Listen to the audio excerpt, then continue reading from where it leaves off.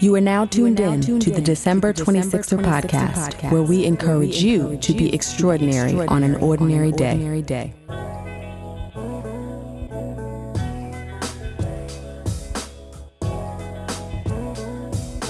Hey 26er fam, welcome to another episode of the December 26er podcast. I am your host, Delisha, and this episode features entertainment attorney Gerard Anthony. Gerard founded his own firm, Anthony Law Group, and serves as general counsel for Afropunk, the wildly popular arts festival that features live music, film, fashion, and art produced by Black artists. Afropunk has taken place in a number of cities across the globe and continues to grow. And Gerard is in the thick of it, negotiating performance contracts and other sponsorship and content agreements. But it wasn't easy to break into the entertainment industry. Gerard not only had to overcome the usual barriers to entering what has always been a very exclusive club, but he also had to fight through certain biases toward where he chose to go to law school. But despite all that, Gerard used persistent, artful networking and carved a lane for himself in the business. And he's just getting started. So here's his story. As always, please enjoy.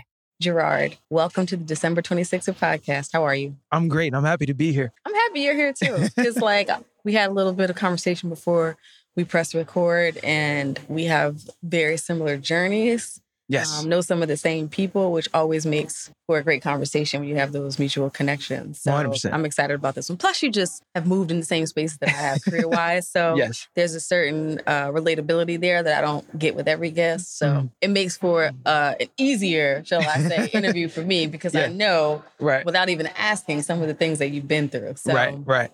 So I'm excited. I'm excited about this. Me too. So let's get into it. Who is Gerard Anthony? A Black man. Hey, I like that. Creative and an attorney. Mm-hmm. A husband, a son, and a brother. Awesome. So I'm going to pull out the attorney piece first. One of the questions that people often ask me is, when did you know you wanted to be an attorney? So for you, was that like a lifelong dream? When did I know I wanted to be an attorney? I read Johnny Cochran's book in college, and that was pretty motivating. And so it was a combination of that. And then also I grew up, which a lot of Black people probably have this story where you hear your parents talking about their music idols and people that they love listening to, but then they also give you but Berry Gordy owned all the rights to this song, or this person had all this money and then they lost it. So kind of getting that behind the music type of feel at home, always interested in me in what the business and the legal side of music was. And then when I went to law school, when we started learning about intellectual property, specifically trademark and copyright, that's when I realized I was like, oh, this is a great way to marry these things that I love, which is like not just music, but like the business side of music, which with the law as well too. So I was probably say really probably about early college, I knew I wanted to go to law school, but I knew I wanted to be an entertainment lawyer and work in music about midway through law school. So where were you at law school? I went to Campbell Law School, which is a small law school in Raleigh, North Carolina. It used to be in literally the middle of nowhere. This place called Bowie's Creek. Oh, wow. And then my second year, exactly. Oh, I know. And then my second year, it moved to downtown Raleigh, which is where my parents live. So we keep it all the way 100. 100, yeah. So of course. Having been in that law school trajectory, I know that people choose schools for the opportunities that that come after that. Yes. And while I've met lawyers from law schools all over who are incredible lawyers, there are snap judgments about where people went to school and whether they know your school, whether you're in top 20, they don't know my school, tier 1, whatever. So coming out, right? And when you're at the larger schools, that's where a lot of major firms flock for interviews. Like, we all know about OCI and all that other stuff. Yep. But coming out of a smaller school, did you find it challenging to really launch your career in an effective way? Absolutely. So I would say, going back to my last year at UNC Chapel Hill, I'm a Tar Heel, got to get that in. But I don't know how much thought I put into law school as far as where it would place me as far as like entertainment. Because I don't think I just knew I wanted to be a lawyer. Yeah. So I hadn't thought that far out yet. And while Campbell is a fantastic law school, definitely well known in North Carolina, it means zilch in New York. And I was definitely reminded of that when I got here. funny enough, two of my close friends, and one actually works in music and is really my best friend here in New York. They also went to Campbell, and they're here as well too. So one works in the music industry, and so it's interesting. I kind of feel like we're the standard bearers for our school as far as the entertainment in the entertainment space. So I somewhat take pride in that. But as far as the difficulty, 100%. I mean, I had one attorney, an older attorney, tell me, like, she's like, oh, like, where is this school? Like, you might want to go back to law school and get an LLM, or go to NYU, some school with some name recognition, and get an LLM, which to me, I'm like, oh, and like more student loans. That just sounds crazy. But the name game is definitely part of I guess the dance that lawyers do when they meet each other. Mm-hmm. For sure. So did you come out of school and come to New York right away? No. So I graduated law school. I started at a very small, really a patent firm, but it was an attorney who also did some trademark work and a little bit of copyright. So I did two internships there.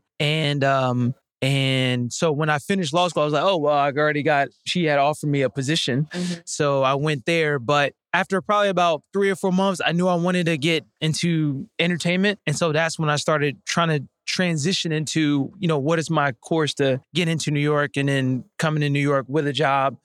So it was a winding, bending road like most of us take. And then so about a year later, after passing the North Carolina bar, I moved to New Jersey, which is where all my extended family is in. And so I had a cousin of mine who was at a insurance broker, and he was saying, hey, I know you're looking for something in entertainment, but in the meantime, I know you just need to pay bills. We're looking for an attorney on the team. And so that's how I kind of got into some of the corporate stuff, which is where I started at. But at the same time, when I was doing that, I was basically like, that was the 9 to 5. And then 5 to 9 was, going to shows, meeting people, networking, interviewing, trying to find opportunities. And then a year later, so now we're in 2014, I took the New York bar and passed as well too. So then once I passed the New York bar, that's when I was like, okay, now I'm ready to start really presenting myself and trying to interview at New York firms and all this other stuff. So it kind of was a little bit of a winding road getting up here. But like I said, I just wanted to make sure that I had the New York bar exam under my belt as well too. So there was no limitations on me being able to practice. Right. And it's interesting. I think one of the misnomers about entertainment law work is that you have the credentials. Right. You're a capable attorney. You just kind of stroll into the industry, break in and get a position. Right. And a lot of it's like pushing a mixtape or trying to get signed, like having to be on the scene and build relationships. Like even though you are an accomplished, credentialed attorney, you're still like out here trying to get put on basically like a rapper or something. It really means it's the same way in rap where you say like, oh, this person needs a cosign or this person has a cosign. That's kind of how that's exactly how it works for attorneys too. To a certain is like either your cosign can be, oh, I'm with this huge law firm, or your cosign is I have this huge client, or your cosign is, oh, I work at the label or I work at the radio station. So it's kind of the same way where people don't really take you seriously, even though you have the skill set, you have the know-how, you know the right connections, until you kind of have a stamp that the industry, that the entertainment industry feels is official. You don't really get a certain level of credibility. Yeah, I remember like this was early in my career, and I had done like a couple of things. I had made some connects, but I had gotten a phone interview with like a boutique entertainment firm that was doing business. Like, so I know how to get to an interview, like, get through an interview. I've had successful ones in my career. So I'm like, this is it. Like I had done my research. I knew about the firm. I knew what they did. I had done some work. I knew that I could draft contracts, negotiate, but I was like, this is my first year out. And I remember like getting through that interview, and the interview went well. And then the last question he asked me was, well, what does your book of business look like? Like what clients within entertainment can you bring here? And I had done like some one-off work. So I was kind of like, and So in addition to like the relationships in terms of like just who you know and getting that cosign, right? People want to know like whether you have access to the money, like to the paying clients who are on their way up, about to blow, have already blown, which is different. It's very different than other areas of the law where you come in and you're trained. Correct. And they help you. They don't build book business until way later. So that was definitely a sobering moment. Yeah. for me. I've had that same question before. Yeah, and had to go back to the drawing board a little bit. But but in any case, so you're here, you passed the New York bar. Correct. Then what does your journey look like? I passed the New York bar and I basically raised my hands. I'm like, hey, I'm open for business. Come hire me. Law firms, come hire me. Mm-hmm. Sending out 1,000 emails.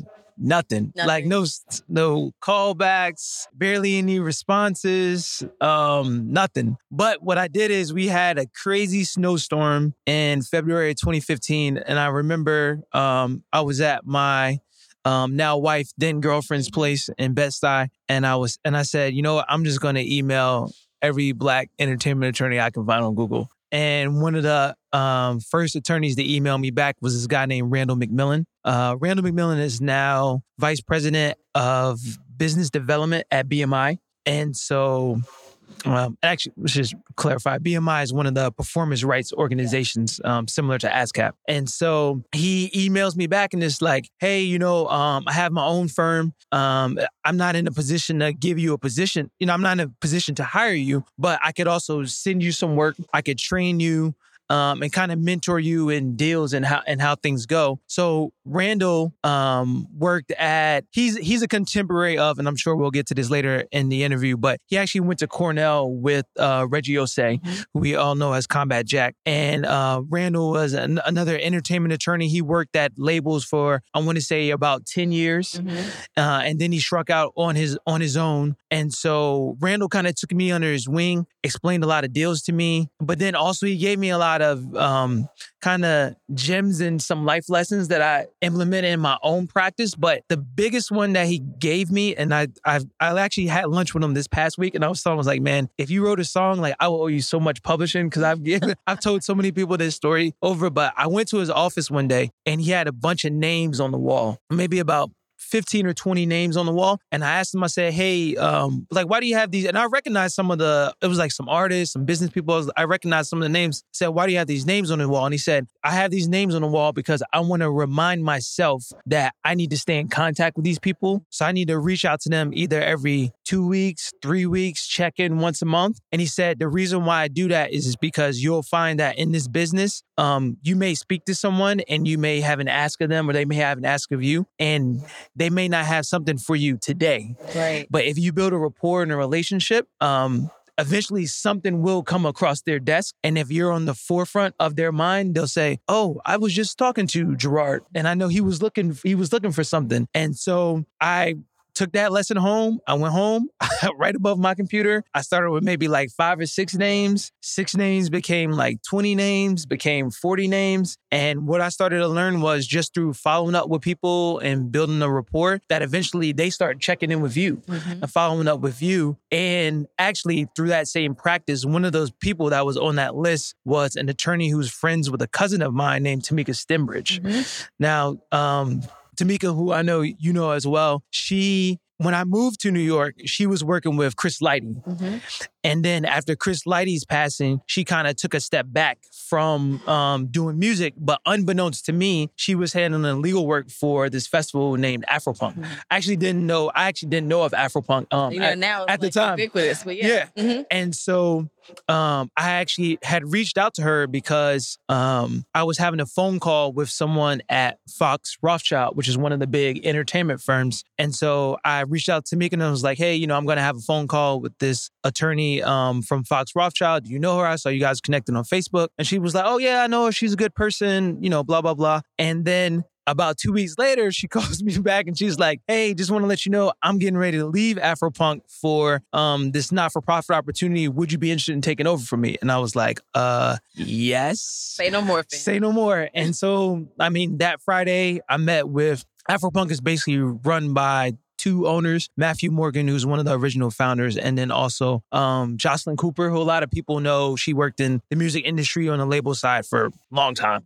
So a lot of people know her in her pre-Afropunk life as well too. But I met with Jocelyn, and she was like, like your background coming from the insurance, doing the insurance thing, which at the time I thought had no bearing of anything like entertainment related. Right. But unbeknownst to me, insurance is probably the most part of having any type of major event. So that worked out well. And they said, hey, we're going to kind of throw you in the fire for the first event. Now we're in April of 2016. So Afropunk's big, large Brooklyn event, which is what they're most known for, is always the last weekend in August. And she said, hey, we're going to kind of throw you in the fire for this one. And, Tamika gave me a crash course, kind of got me up to speed. So went through, no issues. And then after that one, it was like, hey, would you be interested in staying on for handling Atlanta as well, too? And I was like, absolutely. So that's, Atlanta 2016. And then when we got to the top of 2017, they said, we're going to give you everything. So that was going back to where we started at. That was now like my stamp, or the thing that people see on my resume, or when I have these conversations like, oh, this guy handles all the legal work for Afropunk, or he's the GC or in-house counsel for Afropunk. And now, even though I had been building up a skill set and also, my own clients and kind of artist base before Afropunk, now everyone kind of looks at it as like, oh, okay, now this person is official because he has this other stamp. And honestly, that's just how the industry works. But so that was kind of my winding road into, I guess, getting into the industry. And I think like one of the other misconceptions that people have, like when you're an entertainment lawyer, is like it's like the DuckTales intro from when we were kids. You're a little younger than me. I don't know if you remember. No, I remember DuckTales. Like, yeah. But like swimming and money, like people just. Yeah. I remember like Scrooge McDuck. Yeah, like backstroking in gold coins. Yeah, I remember. Like my first couple of years, I remember I would run into people. Who I hadn't seen in a long time. They'd be like, what whip are you pushing right now? Yeah. Like asking these questions, like, and I'm like, the same whip. Same whip. Was the last Honda Accord, same thing. Yeah, like, and the Honda Accord, right? Honda Accord, where you living? You bought the mansion yet? You got the Lambo. I'm like, no. I still live in the same one-bedroom apartment. Like, So from a financial perspective, how comfortable or stable did you feel at that phase? No, it was just, not comfortable. It was just adding to whatever I was, what I was doing. Yeah. And it's, and the other thing about coming to Afropunk in 2016 is, they've technically been around since 2003. Mm-hmm. So, if you talk to people that lived in Brooklyn for 10 plus years, they'll all tell you, oh yeah, I remember going to Afropunk when it was free. Yeah. So they'll all tell you it's not free anymore, but they'll all tell you that. But I also came at a time where, they were just kind of taken off. Mm-hmm. So it kind of just came at the perfect time. But they're not Coachella or Lollapalooza, or backed by like a Live Nation or AEG by any means. So it's not what whip am I pushing or something like that. But the other funny thing about entertainment attorneys, and me and my friend Hampton Howardson is the guy I'm talking about that also went to Campbell. We talk about that all the time. Is like, as if you want to practice as an attorney and make money, there's probably much easier ways to do that than being an entertainment attorney. So it's like this is actually a more difficult route in getting towards being whatever you think is financially stable. And I know that varies based on whatever your own expectations are or where you live. Certainly living in New York City. Right. But entertainment is definitely not the place where it's like, oh, I'm doing crazy. It's such a misconception. I get why it has that misconception, but it's until you really have, I guess, like that one client that's really just bananas big. Like, I'm just thinking off the head, I know an attorney that does all Post Malone stuff, and he's with him from the beginning. You have something like that, then, I think that can really change your trajectory. Right. But that's kind of like a 1 in a million client, 1 in 1,000 client, really. So. And it's much like management in that you may see something in someone and decide you want to invest in them as their lawyer, but you may not make money off them for years. Years. It's very hard to land the big fish when they become the big fish. Correct. So I would get these calls from people who got my number from someone, and I would believe in the talent, but I just couldn't afford to carry them as an attorney. 100%. Because you got to give them the same level of service. It's a very thin line between being a lawyer and being being a manager for talent that has not broken yet or had reached a certain level where they have a full team. There's a couple of guys that I have right now that are somewhat in that space, but it's just that to me, I've seen the progression and also I believe so strongly in their talent. Yeah. And like I said, I've seen the progression from where we started at, but I 100% understand where people who are not attorneys or maybe not even managers, but they're helping out and they're just like, I don't have the resources and the time to put into this. But on the flip side, when that person is already a big fish, it's very difficult to come in at that point. So to me, not only is it just an easier road, it's also to me more gratifying if you can kind of take that journey with someone and help them get there. Absolutely. And I know there's a lot of challenges with that specifically as Black attorneys. That's something that Reggie Ossé used to talk about all the time, is having a talent that they kind of help groom from the beginning. And then when they reach a certain success level, they go across the street. Yep. So there's some risk in that, but I definitely understand what you're saying is like, it takes a lot of resources and time to be able to devote to that. Because again, these people really aren't paying you market. They're not in a position to pay you market at all. So it's really just kind of like, you're kind of believing in their dream a little bit too. Or they're paying you. I mean, I've been paid in cash with money like wrapped in a rubber. Like, where did this come from exactly, right? It's just a whole like underbelly that people just don't. Yeah, there's definitely an underbelly. Yeah, for sure. But in any case, you mentioned Reggie, who we were speaking about off air, aka Combat Jack. Yes, near and dear to my heart. Yes, rest his soul. But one of the things that we spoke about, and I want to make sure that we memorialize this interview, is coming into this industry, it can be very difficult to grab the attention of the old heads and those who've been in it. Maybe I shouldn't call them old heads. The OGs, senior attorneys. Senior attorneys, yes. And get them to invest in you or make connections or what have you. Yes. But Reggie was so different. He was. That he was always, I think sometimes he didn't realize how much of a giant of industry he was. He was. I don't think he did, yeah. So humble, so open, willing to connect you, willing to drop gems. Right. And one of the things that I always remembered about him is, you know, you go to these events, you run into the same people all the time. And people trying to figure out if they know you, like giving you the squint, like, you know, I think we met. Every time I ran into Reggie, he called me by name. Yep. And like, I was just like a nobody, this young attorney trying to make it happen. Always asked me, how are things going, you know, and it's a story that I've told on the show before very early in this process when we lost Reggie. Yes. But he was the first like industry person I told about December 26th. Like we ran into each other at New York Tech Day. Yes. And he was doing something with the Red Bull, the Music Academy. He was doing a live podcast or something. We're chatting it up. And I was like, Reggie, I got this idea. Yeah. December 26th. And his whole face lit up. He was like, you need to run with that. Read this book. Do this, do that. And was so supportive. And if you know this business, that is rare. It's rare for people just to support for the sake of supporting, right? Not because they're trying to get something from you or having an ulterior motive. And as a woman, especially for me, that was even more valuable. Yes. That I knew that he was just so genuine and I could trust him. It was never any like funny business or whatever. So shout out to Combat Jack. Shout out to Combat, man. Like I said, it's the same story. Right before I moved up here, I lived in Charlotte briefly, and I remember it like it was yesterday. I think it was maybe a complex interview. I stumbled into an interview with him. And the first two interviews, I think this is going back to the PNC, the PNC days, PNC radio of the Combat Jack show. And I believe the first interview I listened to of theirs was they were interviewing Young Guru. And then the next one was DJ Premier. And I was like, oh my God, this is amazing. And then I was hooked ever since then. And then I remember Complex did he was telling some crazy stories from his time as an attorney. And I remember telling my dad, I'm like, yo, this guy's story. I'm like, this is it. This is what I want to be. And I remember reaching out to him on Twitter, and he was like, and I was like, oh, you got any advice? He was like, first advice, get all your money up front. And I never best advice. I never forget that. And then he also tried to connect me with some of the attorneys that he put on. So when him and his late partner, rest in peace to Ed Woods as well, Ossé and Woods, that was their firm. They had a number of attorneys that they kind of took under their wing, and now those guys are very large, and they're in that senior attorney group as well too. But he was always open. And then when I moved basically to New York. And this is when they used to have the bring your own blogger barbecue at Prospect Park.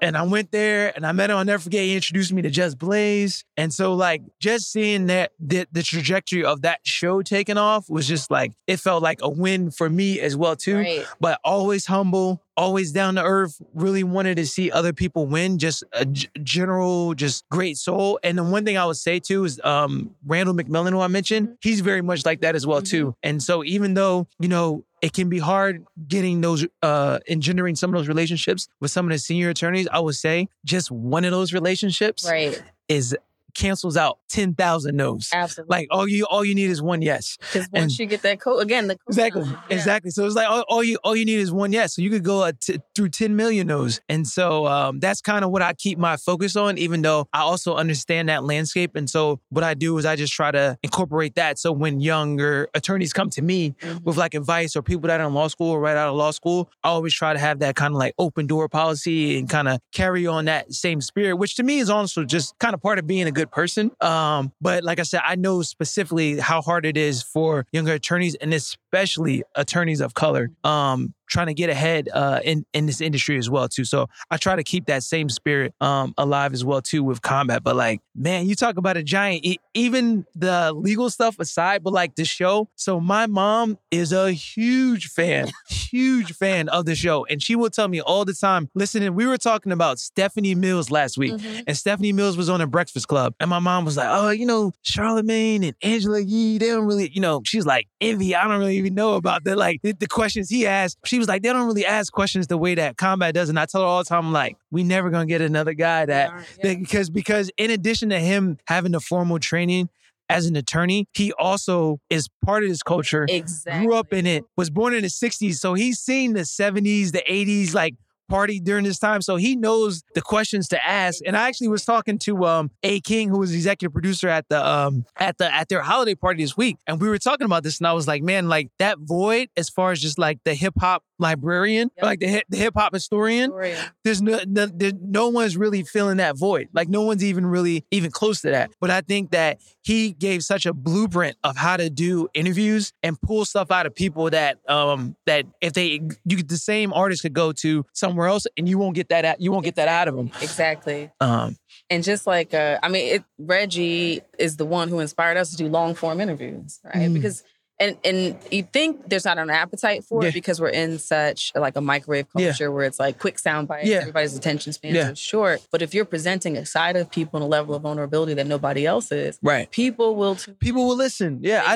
People will listen. That was one thing when they were, because I remember when they were fighting that and they were like, oh, do people want to sit through 2.5 hour interviews? Or like they interviewed Chuck D for like 3 hours. But at the same time, I'm like, how you gonna interview Chuck D for an hour? Right. Like I remember it wasn't I was teasing Combat because I think Ice Cube came, but they were doing the Straight Outta Compton promo. But I mean, he was on like a tight schedule, and usually they didn't like doing those. So the interview was only like 45 minutes, and I was like, yo, you gotta tell Cube, you gotta come back, man. Like you cannot interview people that have been doing anything for 20, 30 years and sit there and get everything out in like an hour. Exactly. So I 100% understand that. It's like, you sometimes like, and people will definitely tune in and listen. They will. 100%. If it's fluff filler content, nobody's paying attention for that long. But if you're really getting into the nitty gritty of somebody's journey, and there is that commonality piece, and Combat will be making references to like Paradise Garage, like all this stuff I didn't even know as like a youngin'. Yeah. But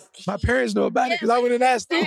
So I think he had an ability to also connect across generations. Yes. He's interviewing people that are of interest to the younger generation, but like, as you mentioned, had this experience of coming up in, 70s, 80s New York. So, so also having that commonality with the older generation. Like, he's just the GOAT. I mean, that's really... He's the GOAT. Nah, he's the GOAT. He's definitely the GOAT. He's the GOAT. And then... The pod father. It literally is the pod father. For sure. And then Mogul, when Mogul dropped, I was like, oh, this is it. Like, we've moved to the next level. I was telling them, I'm happy to see where this podcast place has gone. But if he was here today, man, I'm just like, I can only imagine like the things that he'd be able to do, even just Spotify, like doubling down on the, because I mean, even the mogul thing was somewhat early at that point, but now they just been doubling down in that podcast space. So I think those guys, they really opened up a lot of doors, and they had a great team as well too. So it wasn't just Combat, but the executive producer, A. King, Dallas Penn, Premium P, all those guys, and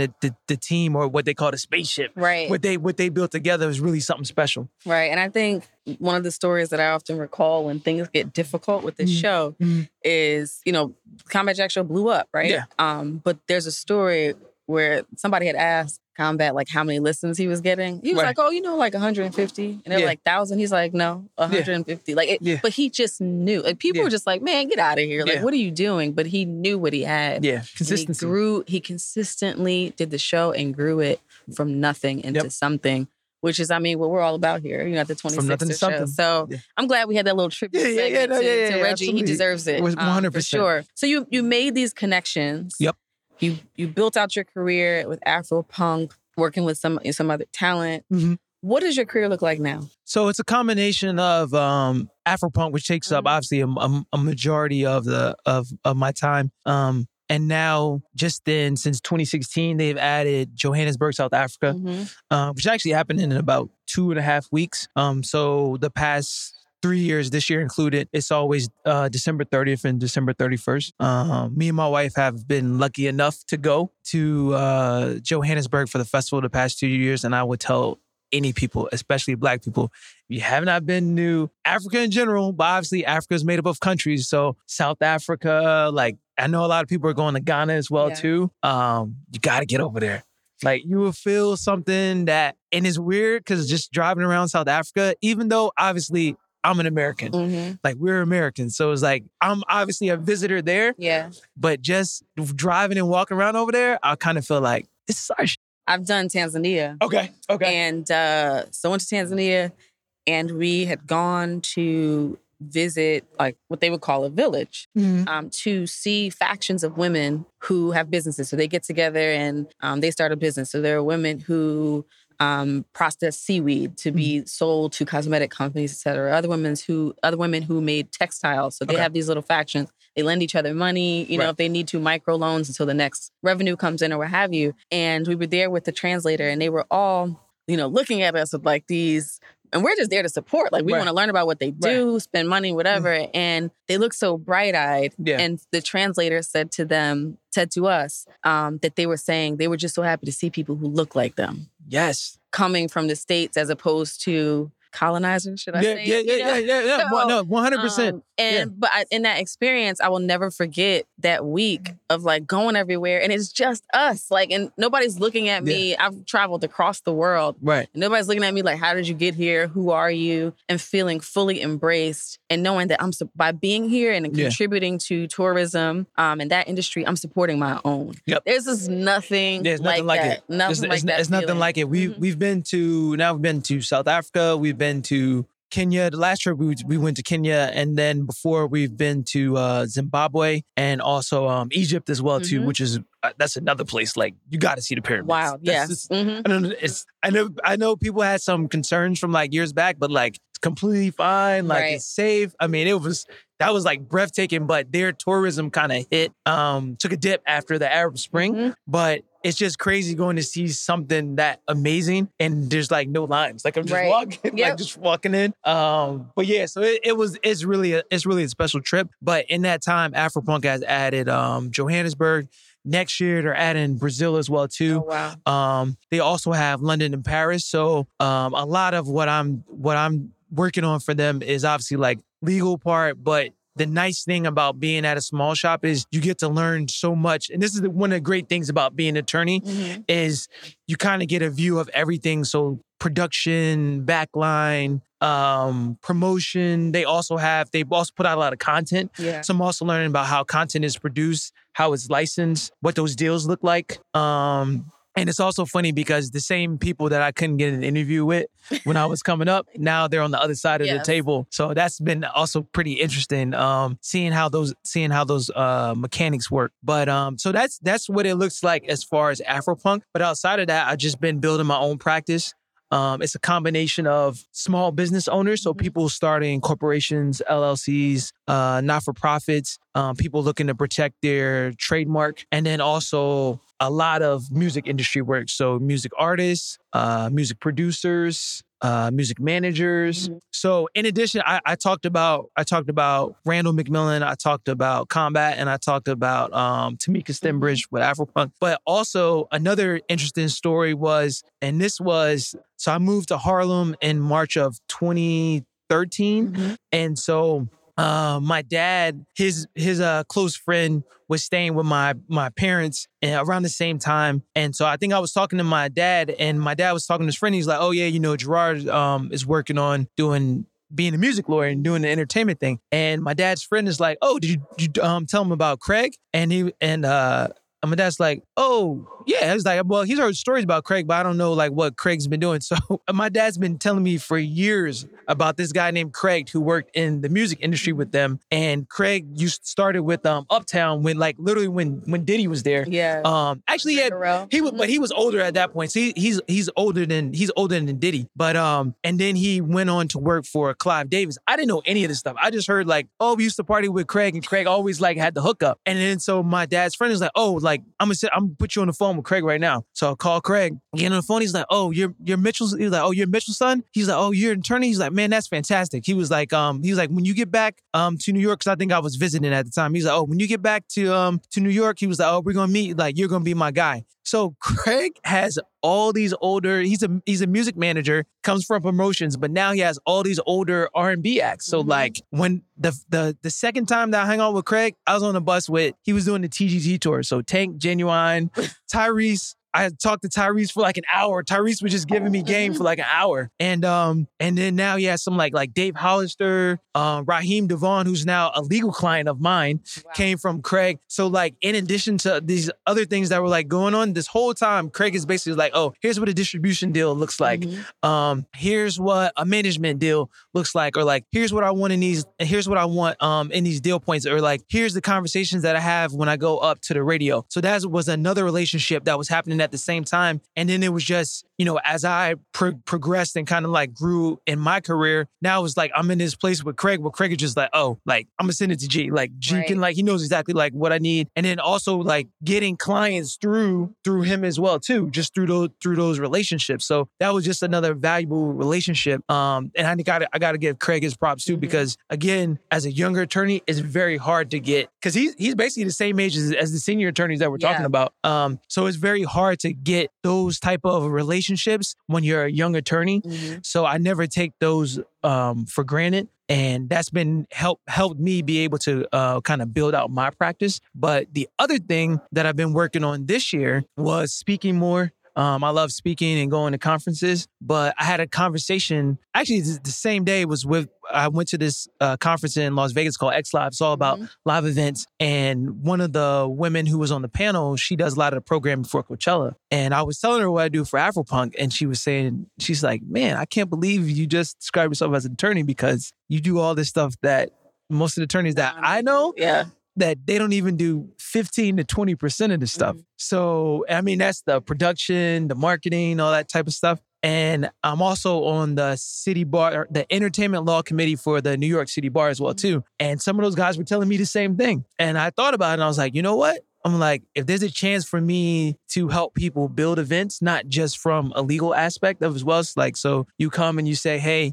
I have this money, I want to produce this event. What do I do? I'm like, okay, well, I come like, what type of talent are you targeting? So I can help you with the booking. What type of production do you want to put on? I can help you with the production. Where do you want to promote? How do you want to promote? And then also with the ticketing, like how do you want to go about selling tickets? How many tickets do you want to sell? So these are all things that I've learned now just through being at a growing festival that's given me the ability to be able to learn these things from, and everyone there's fantastic.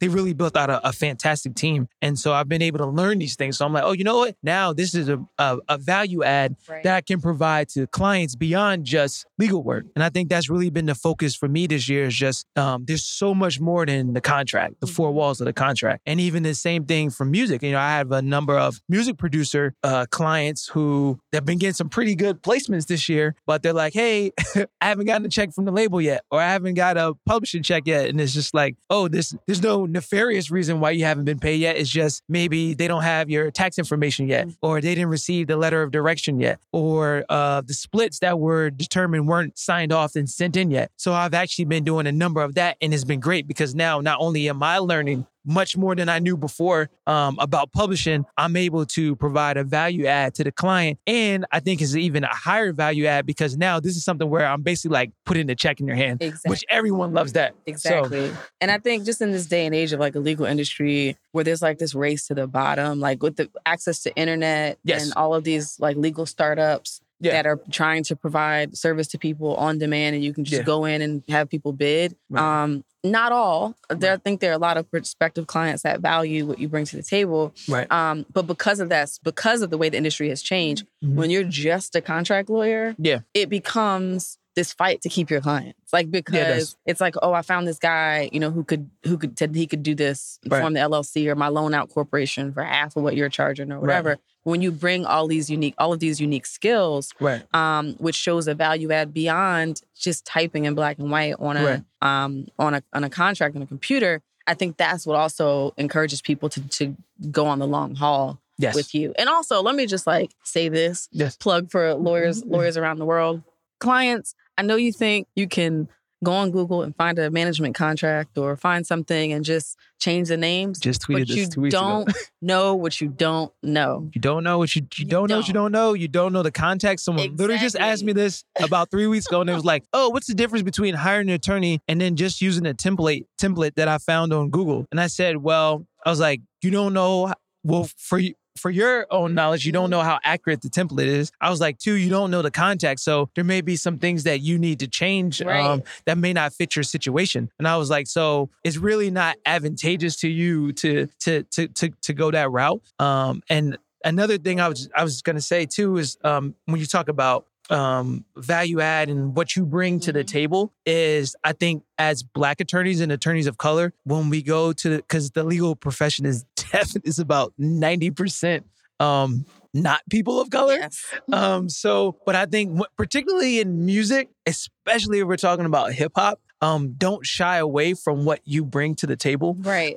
Because one thing that I've noticed at some of these firms where, again, it's not very diverse, is a lot of their fight is fighting to maintain their clients. But if you can, I believe sometimes we're able to relate to the artist in a way that someone who doesn't come from the same background, the same perspective, they never could. Because honestly, at the end of the day, we can all figure out this publishing contract. Right. We can figure that out. That's just training. You do a couple of those after a while, like you can figure that out. But that personal relationship, or how me and my wife were having a conversation this morning about, there was a trending topic about what it means to be like Black famous, and how a lot of white people were saying they didn't know who Frankie Beverly was. So it's just like, there's just like certain... Clifton Powell, our folks. But it's just certain conversations that is just like, don't, just because maybe someone is telling you like, oh, well, you didn't go to this law school, or you didn't work at this big firm, so like you don't have this training. But it's like, but also at the same time, it's like, well, yeah, but you can't go to 125th Street and sit at Harlem Shake and have a burger with this guy. Right. Or you can't go to the Bronx and sit with A Boogie, like wherever he's from. So I think there's other things that we bring to the table, and we should never shy away from those. Because again, like to me, hip hop is very welcoming, but I feel that like on the business side of it, sometimes the professionals that look like us, sometimes again it's harder to break in. But I think we bring a unique skill set and a perspective that's value in addition to obviously like your legal skills as well. Absolutely. And I think too, one of the things that I don't think I even appreciated until later in my career is when you've had to create your own lane and sort of break in and do it all and wear all those many hats, it changes your approach and your analytical skill set for the better as an attorney. Yes. So I sat across the table from attorneys who've been practicing 10, 15 years longer than me, who went white shoe law firm, in-house, whatever, then maybe struck out on their own or still in-house. And they don't have the savvy that you would think that they would have because they're so used to like these prototypes.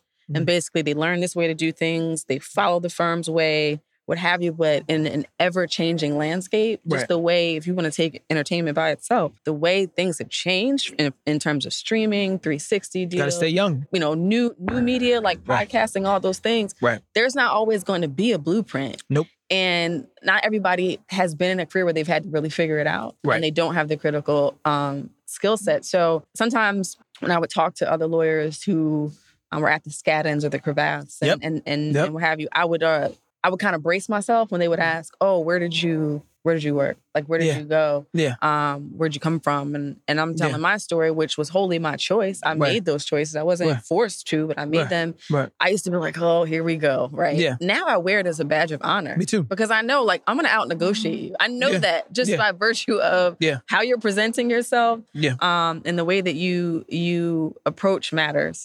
So now I think there needs to be more confidence in, especially for our folks, in the cultural connection, but in the grit that we have and embracing our non-traditional experiences and how they contribute to our skill sets. Yeah, law firms are very, very conservative, probably in almost every aspect. And it's interesting because this is a conversation I was having with Randall, and I was like, it's interesting. It was like law firms probably the only place where when I tell them about my journey and like what I do now, where I feel that it's not as appreciated. Whereas like, absolutely, if I go to like William Morris or like a booking agency, they're like, okay, yeah, this guy probably knows our contracts better than our own attorneys because I seen them all day. And I probably speak to booking agents more than probably any other entity that I deal with at Afropunk. So and even like the labels and people in other places, but it's very interesting to me that it's very much that like, hey, if you didn't come through this particular lane, then whatever you're doing is somewhat like devalued. Yes. Even and I would imagine it'd probably be that way even if you have like one of those like big clients or something like that. So it's a very like narrow view. But to me, the way that I look at that now is like, okay, well, you know what? I'm glad you have that narrow view because now that just creates all this opportunity for me. So it was like, okay, if you guys just want to play over here and fight in this, and that's kind of what changed my perspective this year. It was like, well, you know what? Why am I fighting to play in this sandbox where it's like they don't even really want me in there and I got to fight with everybody where it's like, okay, I'm over here doing something where there's not that many people like me anyway that are doing it or that have that type of skill set. Let me be like water and flow the path of least resistance and try to figure it out from that perspective. But yeah, that's one thing because a lot of younger attorneys ask me, they're like, hey, should I go to big law or stuff like that? And to be completely honest, I mean, that was what I wanted. Right. That's what I wanted. So this is kind of just the path that ended up working for me. But now I also see, the pitfalls and then also being part of the this network of Black attorneys in My Sister's Keeper and My Brother's Keeper. There's a lot of struggles there with men and women of color staying at these big law firms. Absolutely. And they usually burn out in about 2 to 3 years. So I think you kind of got to value that. I mean, even when before the phone call with Tamika and afterwards I had the phone call with the person from Fox Rothschild, she asked me, she was like, how much do you value, quality of life? Like, are you in your, I don't think I wasn't married at the time, I was engaged. She was like, are you guys thinking about, starting a family soon or something like that? And it was like, if people are asking you that question, prepare yourself. You probably should like take that into a little bit more account. And I also think that I would put this a little back on law schools too. Even though our law school we definitely had a small curriculum on like law firm practice and starting your own law firm. But I think there probably should be a little bit more emphasis on that. So attorneys don't feel like, oh, I gotta go get the big job because I gotta pay back these loans and I gotta do this. So like, there's other ways that maybe you can get to the destination that you want to arrive at without necessarily having to sacrifice your quality of life, your sanity, your sanity. Because if you don't have that, then none of this other stuff matters anyway. Because now you're not in a healthy place. And that's the dark side, I think, that a lot of people don't talk about, the mental health struggle. struggles of attorneys who work in big law who are making all this money. Yeah. But just not emotionally or psychologically miserable. Well. Right. And since I brought up the money, speaking of that, one piece of advice I would offer to young attorneys who decide that they don't want to go big law. Yeah. Do not look at the releases on big law bonuses that come out on sites like Above the Law. You're going to be like, what did I do? Because the money is real, but they're literally you're trading in a lot of cases your happiness. The money is real, but I mean the hours is real. Yeah, the hours are real. When you break it down by hour, so I'm like, when are you gonna? When do you have time to enjoy that? Right. It's like one thing. I'll say really since meeting my wife, because before me I was just like I'm just work. This is it. But now she's like, no, we're going to travel. We're on vacation. And I really appreciate that. So to be at a place where it's like, you get maybe 2 weeks or a week, a year, something like that. I'm like, and hope you can take it. I have no desire to go back to that. So that's why I think sometimes you end up trading on that happiness, and it's like the money is great and definitely like I want to get to it and continue to like push it. But I think there are other ways. It may be a longer road to get there, but I think it may be more satisfying than necessarily putting in crazy hours for something that doesn't make you happy. Absolutely. And I mean, I know lawyers and Black lawyers who are still doing it successfully and who've made partner. Right. But they're just wired for it. And they compartmentalize very well. None of those lawyers have said to me, I'm so passionate about this work. This is amazing. It's not that. It affords me a certain lifestyle. Right. I do what I need to do. And when I need to make time for personal things, I do. Right. And that's it. I'm not looking for the job to feed my soul or my spirit. And there's a small subset who function like that. That's not me. Right. So I need a little bit more, more than that. But similar to what you were saying, I have young lawyers call me all the time and saying, I want to go this route. And it sounds cliche, but I always tell them, don't do it just for the money. Yeah. Because one or two things are going to happen. You're going to flame out very early, or your lifestyle is going to rise to the level of your income, and then you're going to have the golden handcuffs and feel like you can't. You can't make can't because you built this entire life around this salary that's just insane. Right. That is going to be very hard to match in other places. But I'm glad that you're highlighting that you can be successful on a non-traditional legal path and also pick up skill sets that are helpful to your clients and helpful to your business along the way. Because one of the things that we promote on the show is there's no one way to do anything. Nope. We like to think the trajectory is just straight climb, but there are twists and turns. But we're firm believers that every experience is pushing you towards what it is that you should be doing. So even like you mentioned that working for the insurance company. Mm-hmm. Seems like the farthest thing from entertainment, but a valuable set of acumen for what you do today. Correct. So all of it you can use for sure. Correct. So tell me about a time when you had to be extraordinary on an ordinary day. Yeah. He told a story. He's told a story before, so I think I can say it. So, and it kind of connects to Reggie as well too. Mm-hmm. So about where are we now? I guess last summer, my dad was diagnosed with colon cancer. Mm-hmm. And so thankfully, it was still somewhat on the earlier side. And so last July, my family always does on my mom's side, we always do a family reunion with her paternal and maternal side. And so there's always a family reunion to go to each year. And so he had the surgery where they removed basically like the tumor from his intestines last July. And so we go and do so he has the surgery, and I'm thinking that the tumor's out, it's all good. Now we get back to eating healthy and so, and actually let me back up. So prior to Reggie's diagnosis, Combat had a lot of people on the show talking about a vegetarian lifestyle. Mm-hmm. And so prior to that, I had been basically just eating fish. So I cut the red meat and all that stuff out.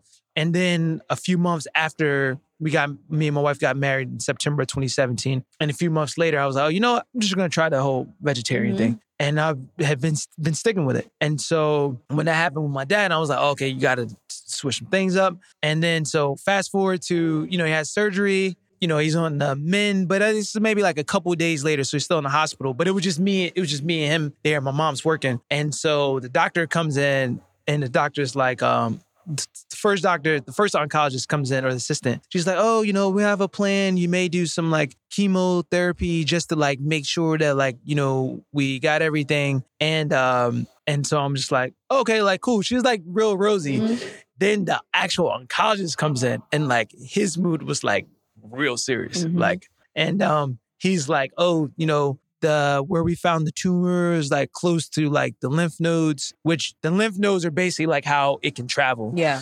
So like, because we found it close to the lymph nodes that like, so this is stage 3, which again, people just hear the stages and they're just like, so he was like, we want to do the chemotherapy to make sure that we got it all. And I'm saying he was speaking as a doctor, but it just didn't feel very like warm and real. Mm-hmm. Yeah. And so, but I just remember looking over at my dad, and my he's a much bigger guy than me. He's probably 6'1", 220. And I look over at him and I can see the weight on him. Mm-hmm. And he just like lets it out. He's like, and I'm just like, man, this is heavy. And then so talk to the doctor for a little bit. Then he leaves, and then it's just like the two of us sitting in there. Yeah. And you could just kind of feel the weight in the room. And I'm just telling him, like, yo, we're gonna get through this thing. We're gonna fight through it. We can make some changes. Obviously, it's good that they already got the tumor out of it. And then because I was getting ready to go back to New York, but then like the day before, I was like, yo,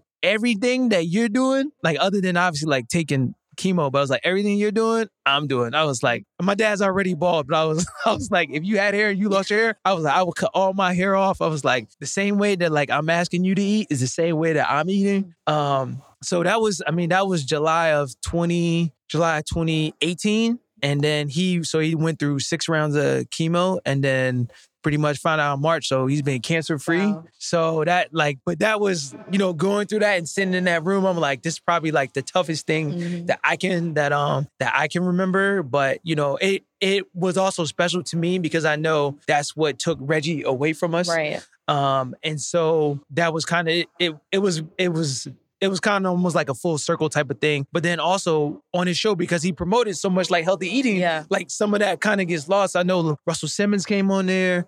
RZA did a show, but he had other people that came on the show and we're talking about this thing. I'm like, oh, you know what? There's really something to this. Mm-hmm. And so like that's been a large part of, and that included my dad's side of the family as well too. Just healthy eating and impacting that. But that would definitely be a day because I wasn't expecting to end up having like that conversation. Right. On that day, I just thought like, oh, we got the tumor out. We're good. Keep rocking and rolling. But it was like, no, we got it out, but you still got to fight because there's always a chance that something could come back. But we're going to do these things to take all these steps to like lower the chances as much as possible. But I'm happy to report that Dad is A-okay. He was up in Brooklyn chilling last weekend. That's good news for sure. So it's all good. But yeah, that is definitely something that'll change your day. Absolutely. Yeah, for sure. And one of the things that I was talking about with a friend of mine the other day is being at the age where you recognize the people, your elders' mortality. Yes. Like, I didn't think about that when I was 10 or 15. But now, you would see somebody's parent died young, tragically, for some reason. But at this age, seeing people that you've come up with in some way and you respect in some way have to face their mortality, even friends or peers, it changes how you live every day and like what you value and what you invest in those relationships. And you learn to cherish, your parents, even when they get on your nerves or you don't agree or what have you. Yeah, for sure. Because, they're knowing that we're all not going to be here forever. Yeah, everyone's got a date. Everyone has a date. Everyone's got a date. So I'm glad to hear, though, that is doing well. Yeah. And honestly, I'm not because I don't like preaching about this type of stuff, but I think that also as younger people, you could also start making a couple like changes here and there to put you a little bit further ahead when you start getting up to 50s and 60s. And if I was having this conversation with someone last week, we're talking about even just hitting like 30, it was like, oh, wait a second. There's a couple I can't really party the same way I used to before. That need for sleep is different post 30. And when I was in my 20s, I didn't see being in your 30s as old. I didn't think that physically I would feel different. Yeah. That is a fact. Yeah, like, that's a hard line right there. You can't be going as hard as you used to. Yeah, that bounce back is a little different. A little bit different. A little different. So I would definitely encourage everyone. It's like, you know, you can still have fun, but it's just like you could make a couple changes here and there. You know? Yeah, and also go get a physical. Oh, well, yeah. Do the wellness checks and get your blood work. And yeah, that's what I was saying. One thing I'll say about my dad, he was like always on top of that stuff. This was really just like a freak accident. Like they tell men to get the colonoscopy when you're 50. And he had already had 2 of them. So it just came in between the time for the next one. So I would, that goes without saying. Like, and honestly, if you're working a job, and this, I guess, this goes into a whole insurance, health insurance type of stuff. But a lot of these jobs, if you already have covered, they're already taking money out of your check for health insurance anyway. So you might as well use it because you're paying for it. Absolutely. So, and I definitely was one of those people that was like, primary care. Like, I feel fine. Unless I'm sick, I don't see the need until I went to an integrative medicine kind of doctor. It was like an internist in the office, and endocrinologist, nutritionist. And they did like a full workup and gave me a really full picture of what was happening. Yeah. And I consider myself a person who eats relatively healthy and, you know, tries to take care of myself, tries to keep my body right. And they're like, oh, your A1C is a little high here. Yep. And that's exactly, you know, like, every week we get that. Yep. Yeah. It's like, you're tracking, you know, to be a diabetic at some point, or your cholesterol is a little bit high. You know, what are you eating? And a lot of times we think because we're eating a lot of fish or we're making wise choices there, not realizing how things like the additives in vegetarian like replacements, it's still processed food, it's sodium or the butter that you're using or things like that. That early detection for all of those things are important. Very important. To detect it now and be able to reverse and remediate before it's something you can't get rid of. And all those things that you're talking about, these are things that are beatable. Yep, exactly. Like we're not even talking about cancer. We're talking about like high blood pressure, diabetes, all this stuff that runs in like Black families. Like we've all heard this type of stuff. These are things where it's like you can make some changes here and there. And like you said, monitor it, like getting that A1C check. For guys, like the prostate exam and doing these things like earlier than even like the doctor. Because that's another thing that I learned from my dad going through that process. Like doctors are great, but they're not really trained to be proactive. Right. Like that's not every doctor's thing is like being proactive. And even in the conversation that we had with his oncologist, and like when I'm reading like online and like hearing other like testimonies, I'm like, you know what? You could like, if you cut this red meat and this processed meat out, you'd be well ahead instead of just like, oh, you can have it here and there. I'm like, no, how about we just not have it at all? Or try to find like maybe a substitute. I don't really mess with substitutes, but it's just, there's different things that you can do, but like, you don't have to wait for like the doctor. You can be much more proactive about your health. Absolutely. Absolutely. So we totally went in a different direction. But I mean, that's what this show is about. It's like a 360-degree wellness kind of experience. And if your physical body is not in the shape it needs to be in, you cannot get the pace to achieve and manifest. None of the other stuff matters. None of the other stuff matters. So I'm always about promoting that as well. And we're not, you know, I've spoken to media leaders on the show. I've spoken about my experience of trying to go vegan and then realizing with my blood type that I was that vegan stuff is hard. It's hard. Woo. I had to come. I took a class yesterday. At the gym. Black woman trainer, and we were talking afterwards, and she was saying that her husband is vegan, and he's like hardcore, like vegan, gluten free, and we were talking about. I'm like, man, it's hard because it's like I know for me personally, I like ice cream. So it was like, and I know that they do have vegan ice cream. They do have some substitutes, but it's just like one thing I'm like, man, if I'm just having it like here and there, I'm like, I don't know. I don't want to give that like. But let me let you in on a little secret, which you may know already. Yeah. So I did the whole here and there. Like, let me just cut down on dairy. Yeah. What I did not know is that your body, when you cut down, your body stops producing the enzyme, lactase, to break down lactose. Yeah. So it probably gets harder every time you, I got you. That makes a lot of sense. Then you become intolerant to dairy because you're not having it as much.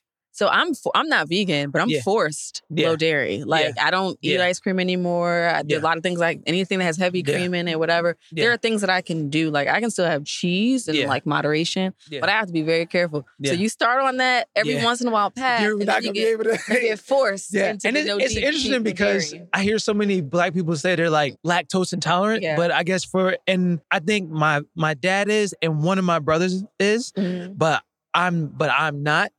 But now I kind of realize, I'm like, you know what? That's probably not a bad thing. Because I'm like, the dairy, like the cheese and like what goes into like the ice cream stuff, I'm like, it's probably better you just actually saved yourself by not having that in the first place anyway. I can't give up cheese completely. Like I do cheese is a tough one. I do some hard cheeses. Cheese is a tough one. I love a good cheese board here and there. Yeah. But the last few holidays, I bypassed the mac and cheese though. There's just a little bit too much going on there for me. I'm not a crazy, I mean, I might lose my black card, but I'm not heavy on the. You're on the way to replication. I never, and I mean, I'm talking about like, you know, African American homemade, like, you know, macaroni and cheese, but that was never I'm not desserts. It's that's where sweets, the sweet potato pies and all that. Banana pudding, that type of stuff. But the macaroni and cheese was never my thing. But the cheese is a tough one. It is. It's so tough that I've like done the research to figure out what are low lactose cheeses, which ones work better for me, and what amounts. Because every once in a while, like, I just need a slice of pizza or a brie or something. So and we're in the place with the best pizza. Exactly. We're in the best. I'm introducing my little brother to this. We were out 2 weeks ago. There's a place called Vinny's in Williamsburg. I was like, I think this is the best slice in the city. And he had that, but he's coming from like, he's 10 years younger than me. He's coming from Jersey. And like, he's still eating the whole like Papa John's. And, that's all that type of stuff. And I'm like, I could just see his eyes like, I'm like, now you see what I mean? Like, this is exactly. I'm like, this is real. This is a real slice of pizza. So I understand. Like, that's a tough fight. But so I feel like I'm in moderation. It works for me. Yes, absolutely. My skin tells me when I'm on the rails. I got it worked out. It's all good. Maybe a few years from now I will revisit it. Going hardcore. Trying to look like Dutch at really. Shout out to Dutch, a former guest of the show who is aging in reverse. Oh man, yes. Benjamin Button. So going back to your career before we let you get out of here, what do you think we can do to increase the respect and being valued as Black attorneys? Because I think there is still this perception that the best attorneys, let's just say it, rappers do this all the time, and I hate it. The Jewish people, they're the best attorneys, whatever. And I heard it in my career. Yeah. I've even heard things like, we know the Jewish attorneys are the best, but I'm coming to you because I need a deal, like financially. Someone told you that? Yes. Someone who looks like you and me told me that. I'd had a problem with that. So what can we do to really kind of change this misconception that we're less than or we're not A1? The white man's ice is colder. That's what Combat used to say a few years ago. Honestly, I would say we control what we can control. Yeah. So really, it's about the perception in our own minds and whatever that self-love or self-hate means, where you think that I gotta go across the street to get a better deal, or they're gonna respect me if I come in with this guy's. Because if I'm fighting what this person who's not from my community that already thinks of me less than, to me is like, I'm not concerned about what you think of already. I'm concerned with the next attorney that's coming behind me, or so opening doors so the person that's coming behind me doesn't have the same fight or the same struggles. So I'm all about focusing on like our community and what we can control, because really I feel like if we build what we can, like we got everything that we need. Like obviously you have to do business with everyone, but we should be able to control that narrative. And so it's like, so if like in that instance where you like, that client was like, do you understand what you're actually saying? Right. So it was like when you see Beyonce's team walks in and her whole team looks like what it looked like at Beachella. Like, what does that economy look like? What does that mean? So if you're coming to me and you're saying like, oh well, I got to go to these attorneys that look like this to get a better deal. Do you understand that like you're actually presenting a different narrative than this like pro-Black agenda that we're talking about? And a lot of artists, they've been talking about this even from. I was a huge fan of Nipsey Hussle. And I like that his sense of community and consciousness and what people are talking about. But I'm like, but that extends to everything. It's not just who's on the mic or who's in front of the camera, but it's also who's behind it as well. So from the business side, so it's like, okay, what does your accountant look like? What is your what does your lawyer look like?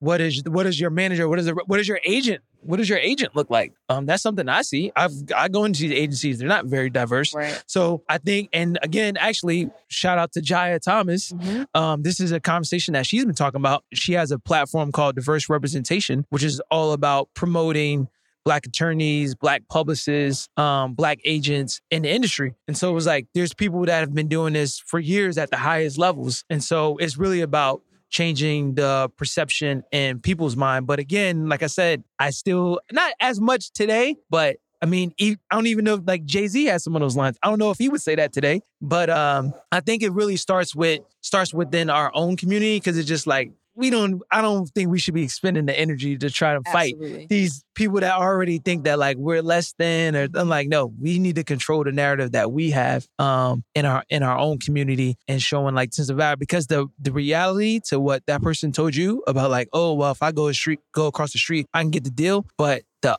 flip side of that is, what happens when you don't have that deal? Right. Is that person still going to pick up your phone call? Is that person still going to be able to like take time to meet up with you? Or because the entertainment industry is going to ebb and flow. So if you got somebody that's going to be with you through the ebb and the flows, and not just when it's flowing, I think those relationships, being able to build those type of relationships, I think that's something that's going to transcend, what my attorney looks like, or having to feel like I need to have my attorney look a certain way. So I'm just like, you shouldn't buy into that at all. I think that's a good place to end on. So where can people find out about you and your practice? TheAnthonyLawGroup.com. And then I'm also on Twitter, which is actually where I met Dutch. Grock, GROCK. And then also the same handle on Instagram as well too. Awesome. Well, this has been a great conversation. This is fantastic. And I feel like I had fun. I feel like I'm back at the student center or whatever, or the lounge at the law school back in the day. So thanks so much for coming. Thank you for having me. And to our listeners, we have many aspiring creatives, entrepreneurs, business owners, those who are in it already but need to tighten up their business. A lot of you call me. Don't call me. Call Gerard. Call me. So now I have a new referral source. Yes. As well. So get your business right. Get your contracts together. Definitely. Get organized. I know it's expensive, but it costs less to get it right from the beginning to fight about it later. That's what I always tell people. Being cheaper costs you. That's my dad's quote. Exactly. Being cheaper costs you. So make sure you follow Gerard and the work that he's doing. Reach out to him if you need legal guidance and you're here in the New York City metro area. Also, as we always say, like, share, subscribe to this podcast. And lastly, remember to be extraordinary on an ordinary day. Take care. Thank you for listening to the December 26er podcast. I am your host, Delisha. This episode was produced by DeMarcus Adisa, and music was provided by Thovo. You can find us on Twitter, Instagram, and Facebook at December 26er. That's December 26ER.